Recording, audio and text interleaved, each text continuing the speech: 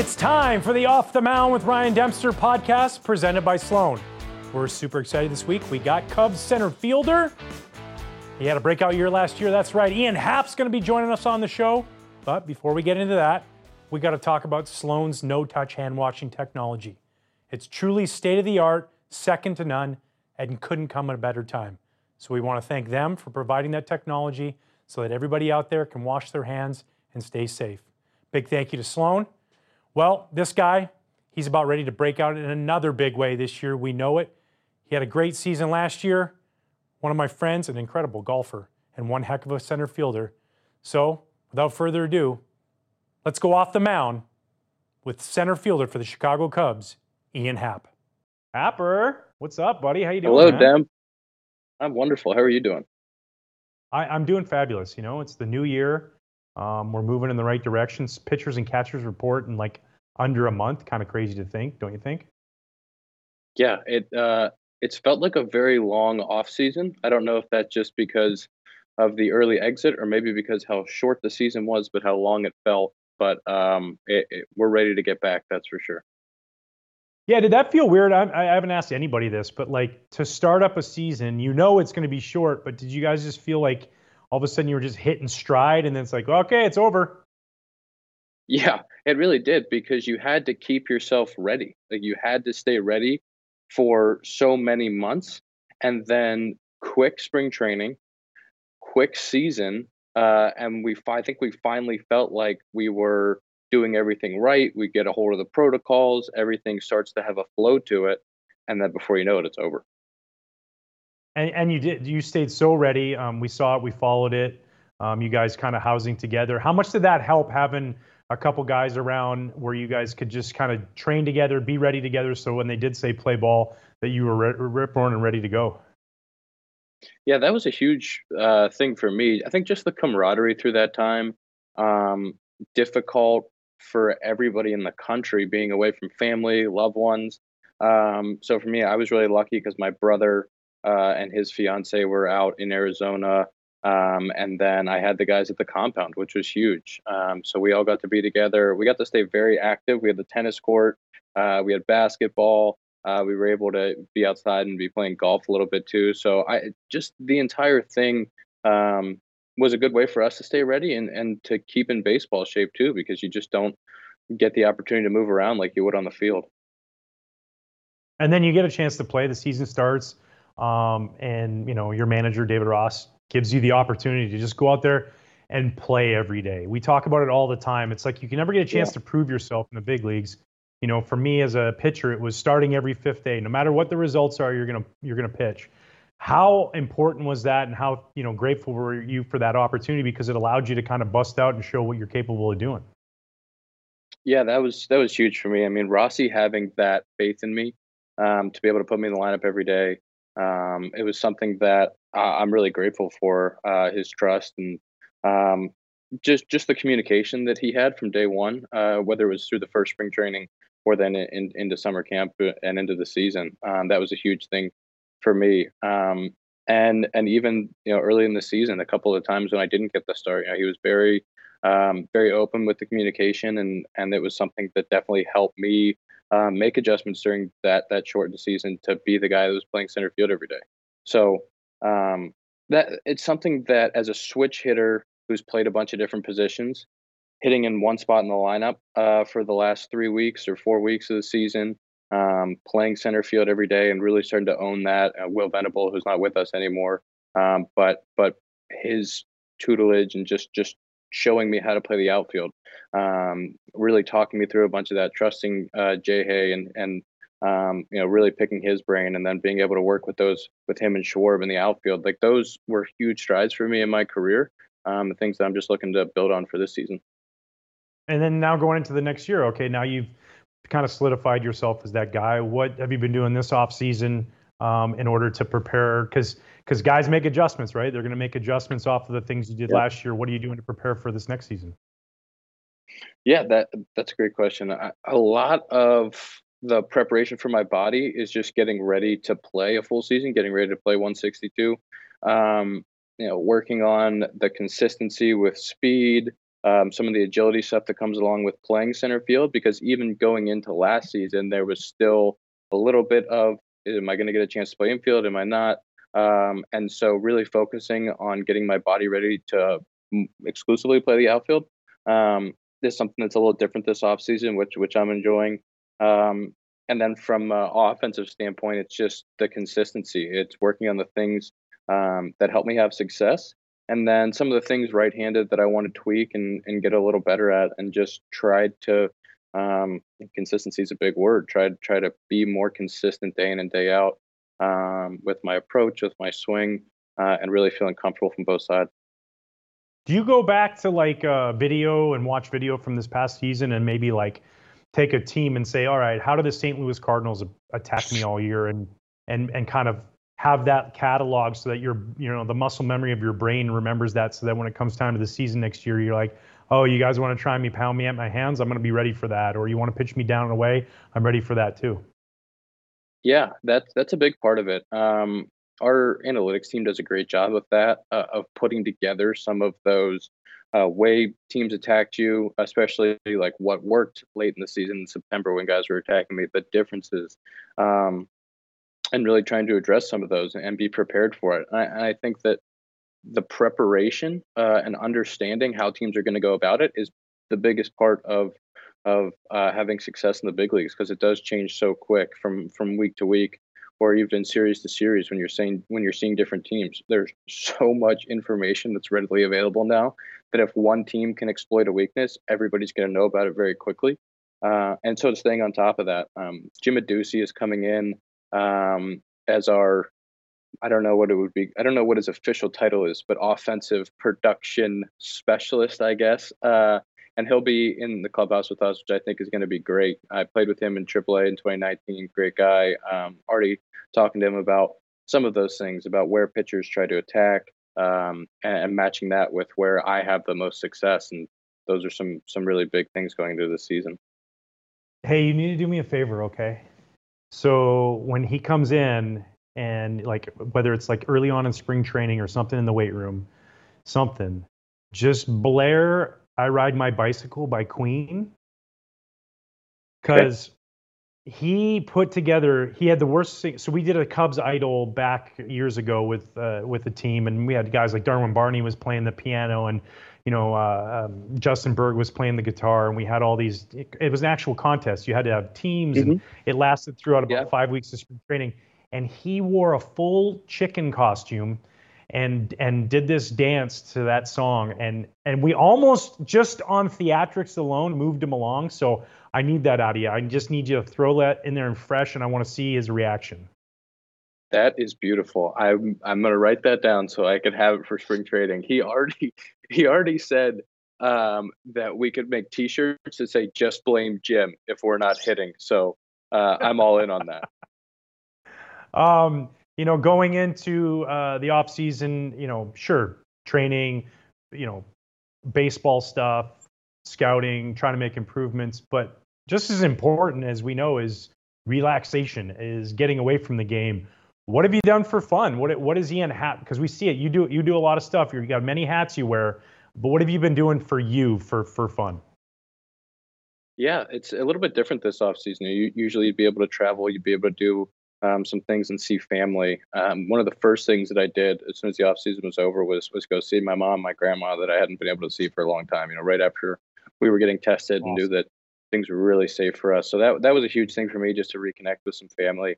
But the rest of the off season, I've spent quite a bit of time in Texas, in Austin, playing golf, being outside. That's always kind of the getaway for me. Been in Chicago a little bit around kind of the holidays and into January. So been doing a lot of stuff in the community. I'm really fortunate to be able to be connected with this great city, and to connect through the podcast and through what we're doing, Connect Roasters. So I've really tried to take advantage of that, especially when people need it the most. Happer, we talked about it before, all the great things you're doing for the community in Chicago. It really started, I think the foundation of it all started with the Compound, your guys' podcast that you guys have.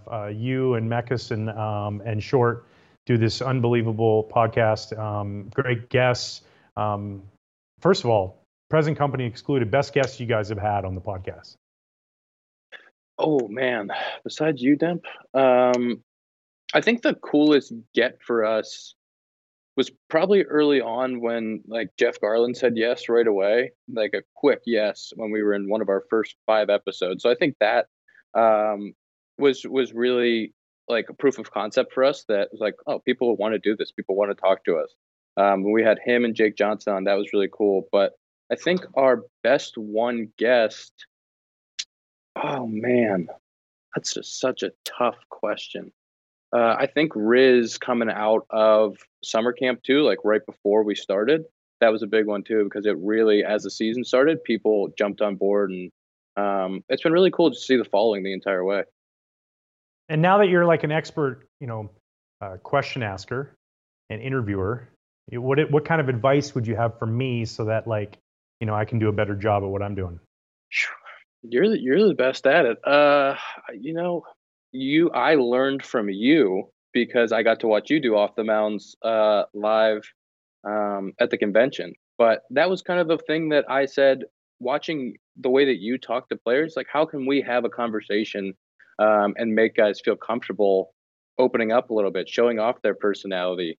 And that's what I try to do. I try to get guys to open up and kind of show the fans that they're more than just the baseball player. They have a lot else going on in their lives and really cool guys. Yeah, you guys do a great job of that, and I love listening to it. It's fun hearing the stories, and the three of you together have obviously a lot of good synergy, and it goes really well. And then you have an avenue too because of the podcast to be able to do stuff like promote Quarantine Coffee. Talk to us about Quarantine Coffee, how that started, and what people can do to be able to give back to that. Yeah, Quarantine Coffee has been such a fun project. It started with when I was in Arizona at the compound. I reached out to Connect Roasters, who's from Bourbonnais, Illinois. Caleb, the founder over there, sent me some coffee, and I fell in love with the product. And I called him a day later and pitched him the idea of Quarantine Coffee. And they were already doing a give back where they were giving to where they were sourcing the beans from. So whether it was Guatemala or Nicaragua, they were giving percentage back to build communities, schools. And so I said, well, let's bring this to Chicago. It was the middle of the pandemic, and we really wanted to do something to give back and to help our community. So we partnered with Save the Children on the national level. And then we partnered with the Chicago Food Bank to give back here in Chicago. And it's just been such a rewarding process to be involved with a great company who's making wonderful coffee, which is I'm passionate about, and then to give back to the community and really help. Connect Roasters has been incredible.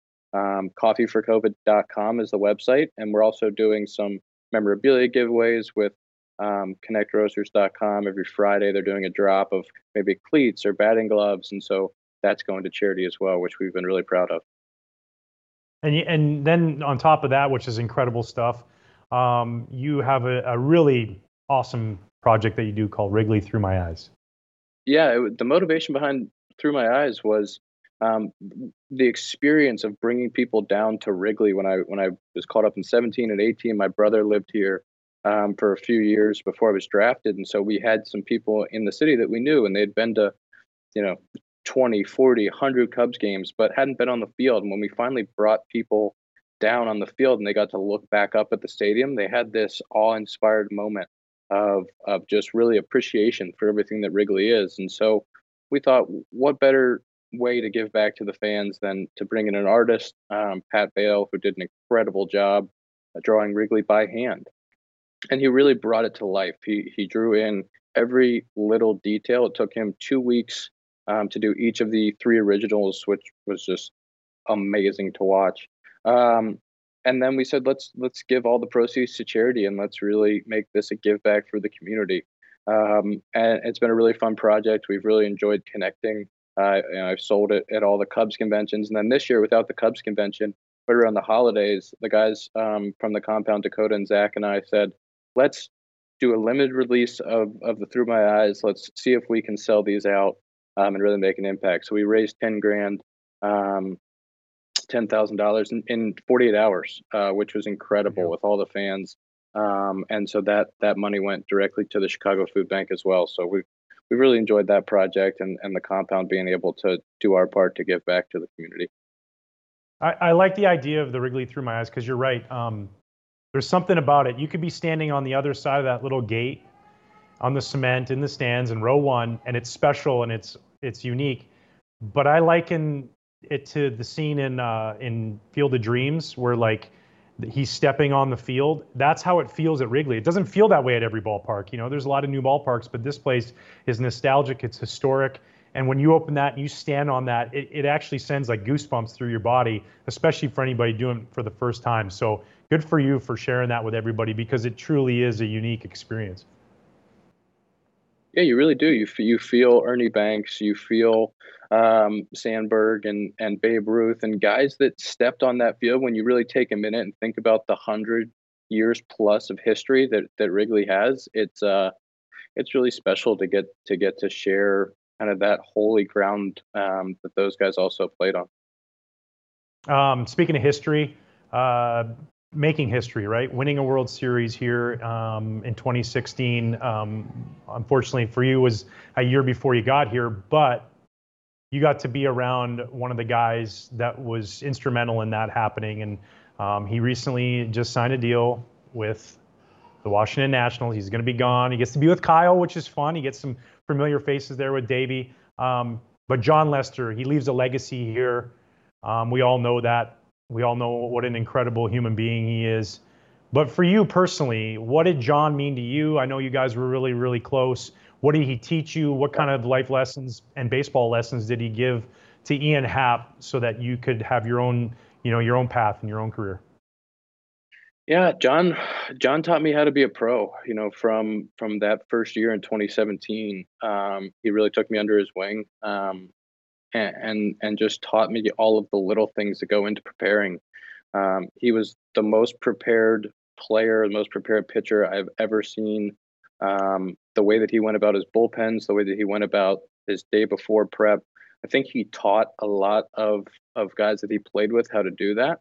And it was just so amazing to watch him compete. He was one of the guys that you'd run through a wall for every day, being behind him. And it was such a privilege to get to play with him for a few years and to get to experience that.